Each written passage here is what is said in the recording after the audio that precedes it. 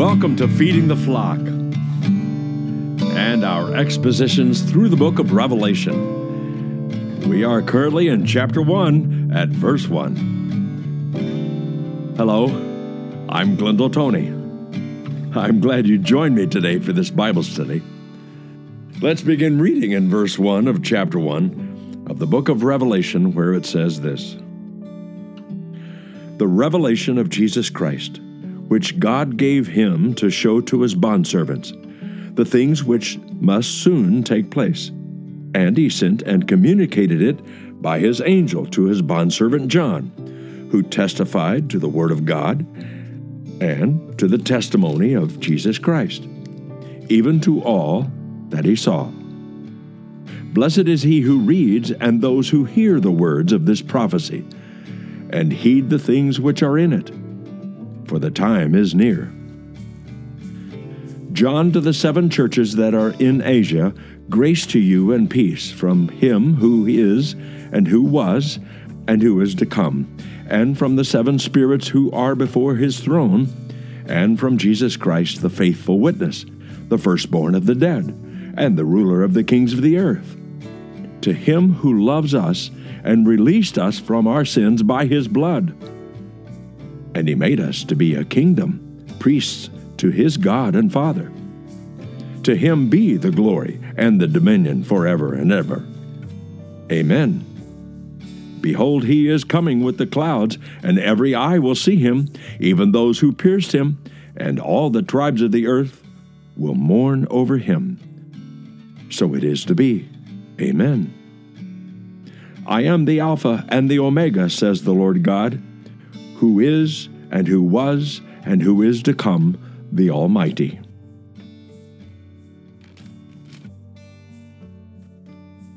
So we begin this very mysterious book, and to some a very scary book, to others a very intriguing book, and to others just a book to be ignored because you can't understand it anyway. And there's so much controversy that no one wants to get involved in it. So we are embarking on this book, and we begin, of course, with this prologue, and that is included in those first 8 verses that we just now read to you.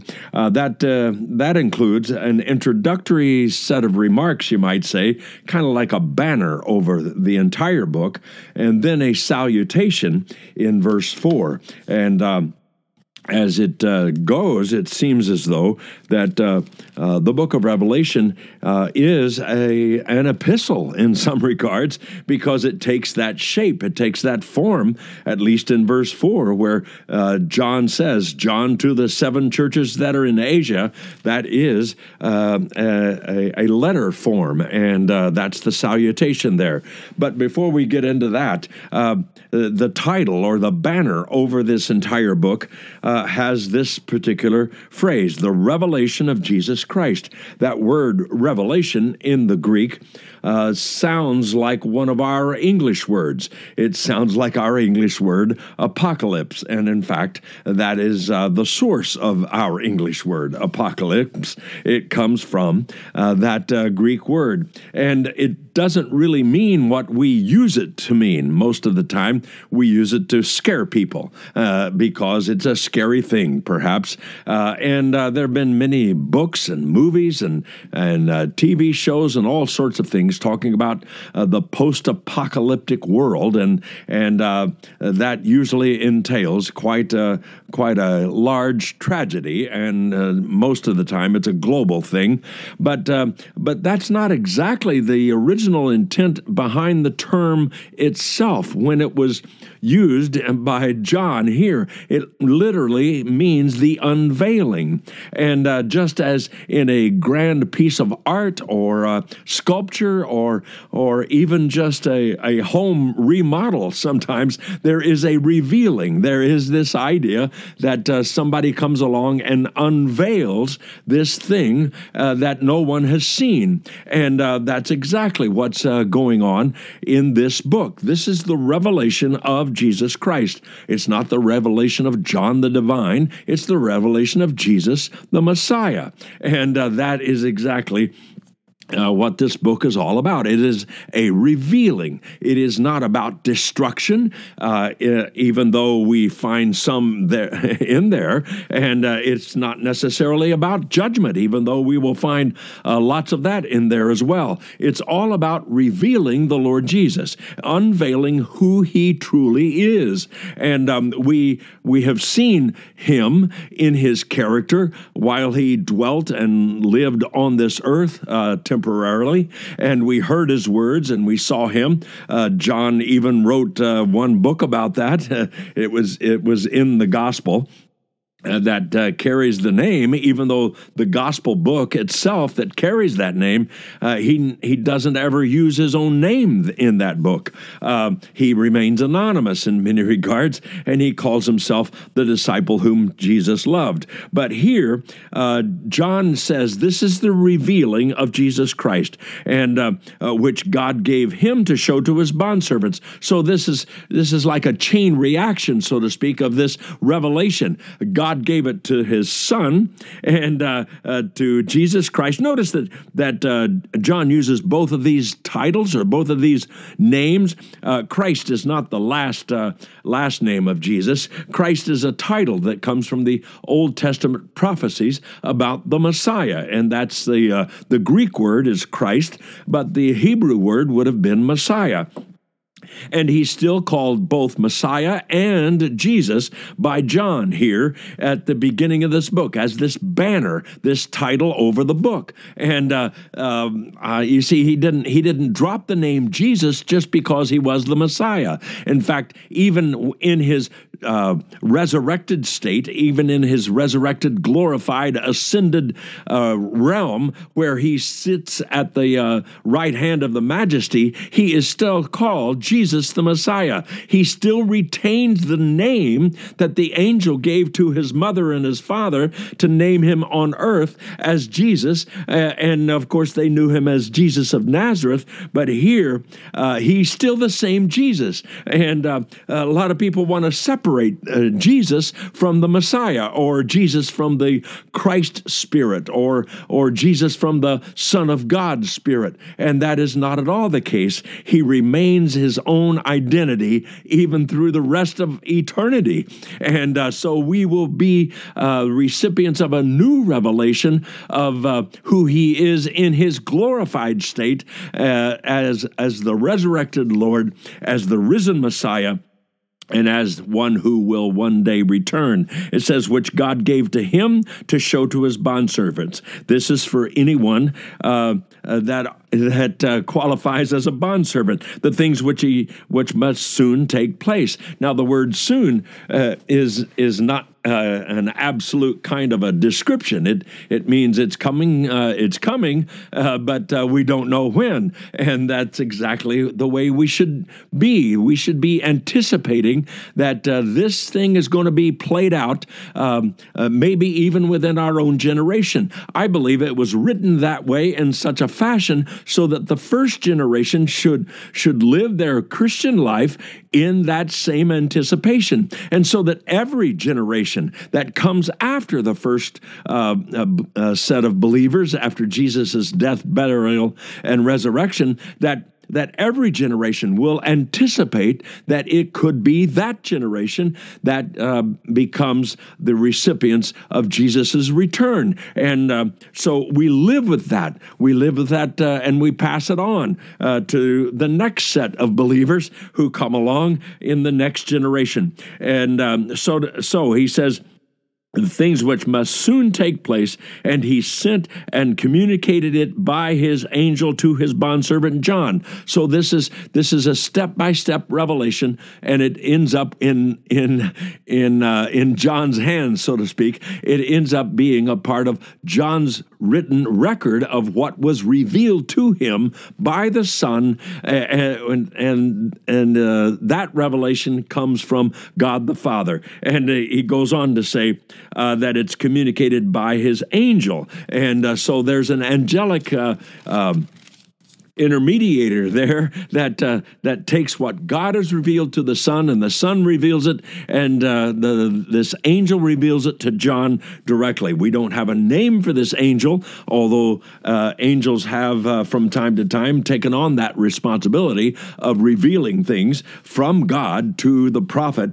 And exactly that's what happened to Daniel. It's what happened to Zechariah and others in the Old Testament, that there was some sort of angelic messenger that communicated this. This is not just a feeling or in this case, it's not just a vision, even though there may be visions along the way. It has to do with communication. It has to do with things that can be talked about. It can be communicated, and it's not just some ethereal emotion. It says then, who testified to the word of God and to the testimony of Jesus Christ. So John is in the business of continuing to carry on the role of a prophet, and in this case, the role of an apostle. But he's also doesn't necessarily use that term here. He just calls himself a bondservant, and yet he is communicating in such a fashion as to reveal the things that have been given to him. And he has a track record, so to speak, in the fact that he's already written books, and especially one book that has to do with the life and the ministry of Christ. And he began that book with certain references to Jesus being the Word of God. And it says, who testified to the word of God and to the testimony of Jesus Christ, even to all that he saw. And so this is what John has written, is the things that he saw. Now, this is a contrast between Daniel chapter 12 and verse 4. The angel, Gabriel, told Daniel, conceal these words and seal up the book until the end of time. But John is told here in this book, toward the end, in chapter 22, verse 10, it says, do not seal up the words of the prophecy of this book, for the time is near. So there's a separate kind of responsibility that John has that maybe Daniel didn't have about revealing it to people and communicating it in such a fashion as to open up the Word of God, open up the testimony of Jesus Christ. And he says, blessed is he who reads. This is based, by the way, not just on sitting and reading and having your quiet time, although you can take that promise that way, but this is in the cultural context that this is the way the churches operated. Because they didn't have copies of God's Word, and they wouldn't have had more than one copy of this particular book. That meant the one person had to read it, and everybody else had to discuss it after he finished reading it, and they had to absorb it. And so this is actually an instruction about the way the services were carried out.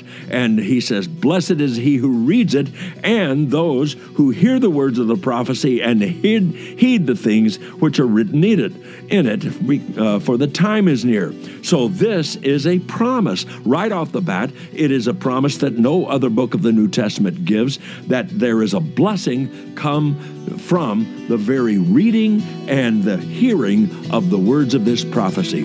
We'll be back right after this.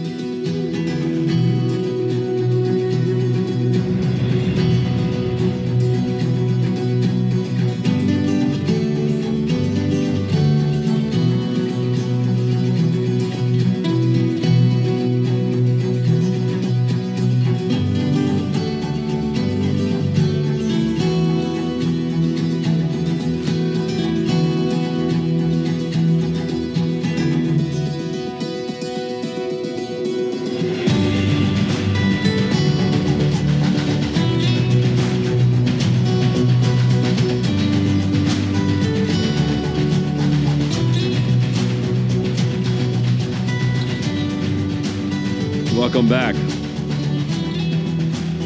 We're going to begin now in verse 4 of Revelation chapter 1, where John is addressing and saying, John to the 7 churches who are in Asia. Asia, by the way, in that day would have been what we now know of as generally the geography of Western Turkey. And so these 7 churches, we're going to get them by name here later on in future episodes. But for right now, this is the context that gives us the impression that this entire book was written to those 7 churches, not just the individual letters that we can read in chapters 2 and 3, but the entire book was written to all 7 churches, and John seems to assume that this is going to be copied and passed around among all of those 7 churches, and so that each one would get to read about what Jesus has to say to each one of the others.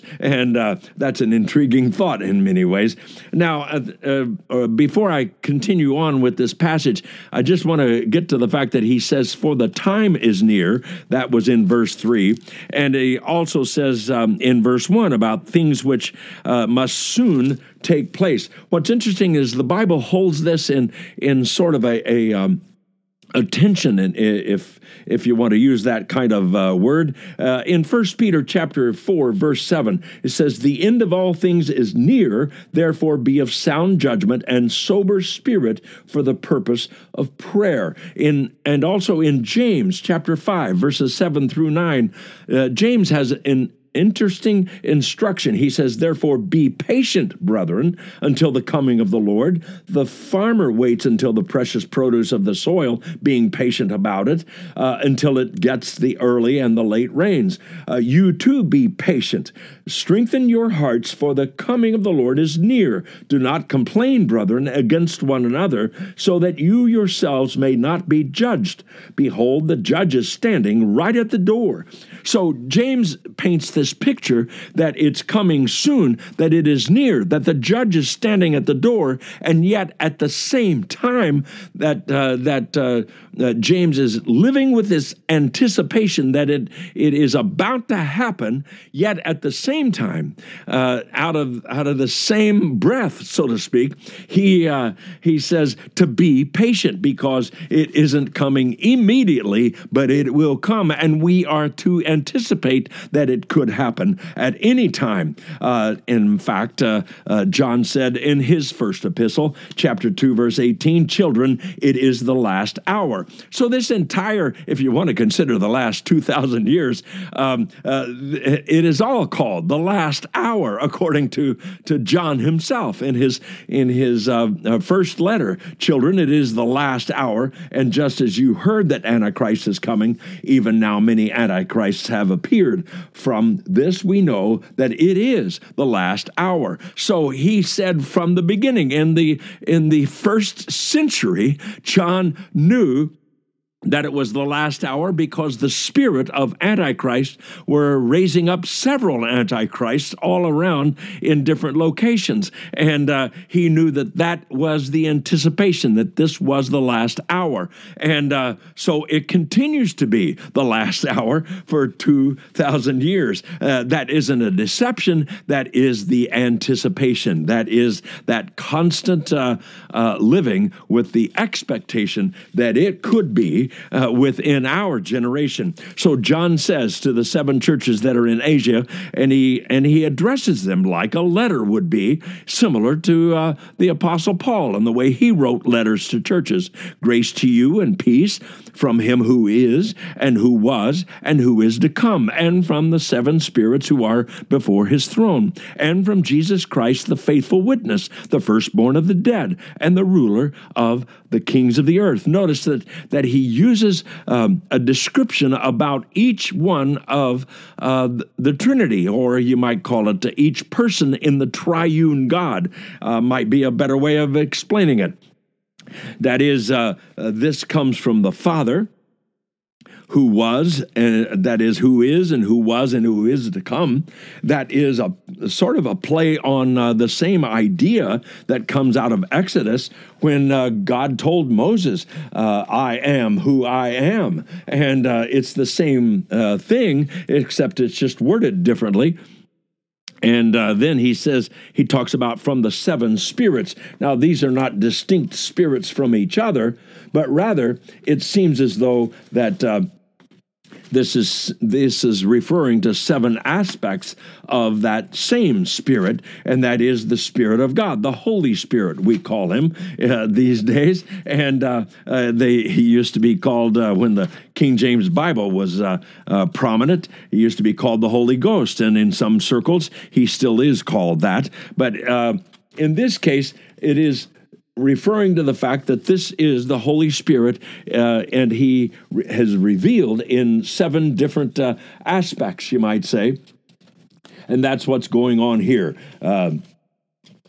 Is in Isaiah chapter 11, verse 2. We find it spelled out in some ways. The Spirit of God, in Isaiah chapter 11, verse 2, it says, the Spirit of the Lord, there is one description, will rest on him. The Spirit of wisdom, there's number 2. And understanding, there's number 3. The Spirit of counsel, that's number 4. And strength, there's number 5. The Spirit of knowledge, that's number 6, and the fear of the Lord. That's number 7. So all 7 of those aspects are found in Isaiah chapter 11 and verse 2, and I believe that that is what John is referring to here by referring to it this way.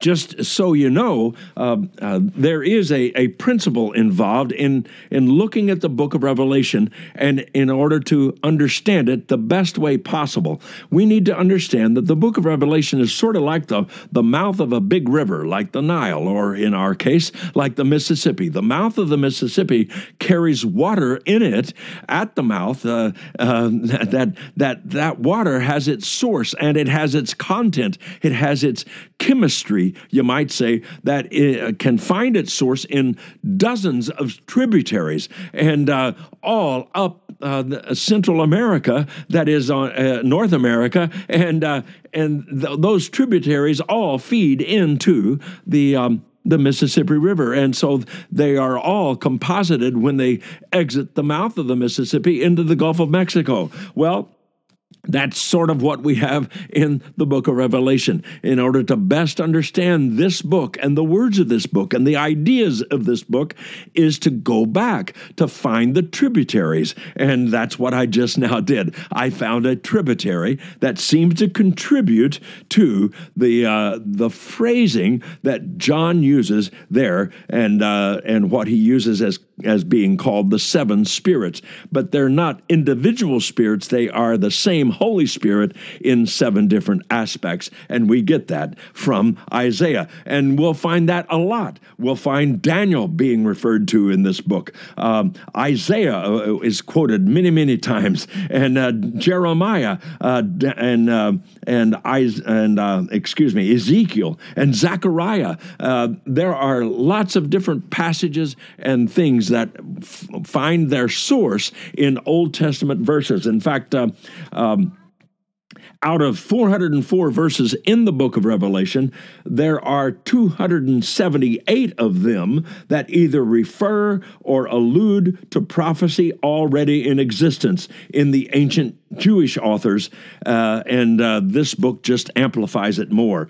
So this is the way we need to understand that, and we need to study that as a kind of principle in which we approach these words on this page in this book. We constantly go back to where those sources might come from and find out from those sources what it might mean. And from Jesus Christ, it says the faithful witness. Notice that John is accrediting Jesus himself as being a testimony of God the Father. And that's exactly what Jesus said to his disciples when he was here on earth. He also calls him the firstborn of the dead. That means he's the first who was resurrected and ascended and glorified into heaven. That is his qualification as being the firstborn of the dead and the ruler of the kings of the earth. That means he is in control control. And he is in control even from the beginning of this book until the end of this book. He is in control from the fact that he has risen from the dead and ascended into heaven, seated at the right hand of the Father, and he is still in control. There's maybe a lot of things that we don't understand, but that is still the position and the role and the status that John accredits to Jesus the Messiah. To him who loves us and released us from our sins by his blood. This was his death that released us from our sins. He was our substitute. He took the penalty, and it was his blood that did so, not in some sort of a mystical way, but in the sense that he shed his blood. That meant he died a violent death, an unnatural death. That was a judgment. That was an execution kind of death, and that was in order to cleanse us from our sin, release us from the penalty of our sins. And he says, and he made us, verse 6, to be a kingdom, priests to his God and Father. To him be the glory and the dominion forever and ever. So God has worked a work in his Son to bring us to him, to release us from the penalty of our sin, and to release us from even the power of our sin. And he has made us, as a result, to become priests. We are believer priests. By becoming a believer in Jesus, we also become a priest of God and of his kingdom. It says, to him be the glory, the dominion forever and ever. This is what will last, is Jesus' reign on earth. He will return. And in fact, that's what it says. After the amen of verse 6, he says, behold, he is coming with the clouds, and every eye will see him, even those who pierced him, and all the tribes of the earth will mourn over him. So it is to be. Amen. And notice that here is a quotation from other verses in other places in the Old Testament that behold, he is coming. That comes from Daniel chapter 7, verse 13. That's the title of our entire series through this book of Revelation is Behold, He is Coming. And it comes from that part of Daniel chapter 7, verse 13. And he goes on to say that even those who pierced him and all the tribes of the earth will mourn over him. That is sourced in Zechariah chapter 12 and verse 10, we find that referred to for the first time. Zechariah prophesies that the Messiah will return to Mount Zion, and the tribes of the earth will mourn over him whom they have pierced. That's exactly the description of the way Jesus died on the cross for our sins. And it was prophesied. It finds its tributary of being predicted hundreds of years before it occurred in the time of the Roman Empire. It continues on. It says in verse 8, I am the Alpha and Omega, says the Lord God, who is and who was and who is to come, the Almighty. Now, later on, Jesus himself, the Son of God, takes on this title. But right now, in this opening remark, John is giving this title, or actually, he's recording the fact that the Lord God has said this about himself. The Father says he is the Alpha and the Omega. And Alpha and Omega, by the way, in the Greek language, is the beginning letter of the alphabet in the Greek language, as well as the ending letter of the alphabet in the Greek language. And so it would be similar to us saying in the English language A to Z. Do you realize that God is not confused about the human language? In fact, he uses the alphabet of the Greek language to identify himself. That means he is in control of language. He can say the things he wants to say in any language on earth, and he can be accurate in what he has to say. He is articulate in what he has to say, and we can trust it to be the truth.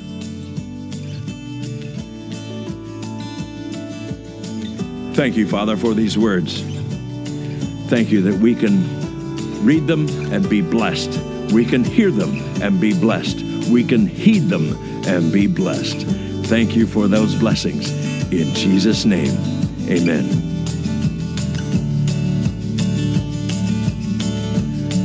This is Glendale Tony. Join us again for the next episode of Feeding the Flock.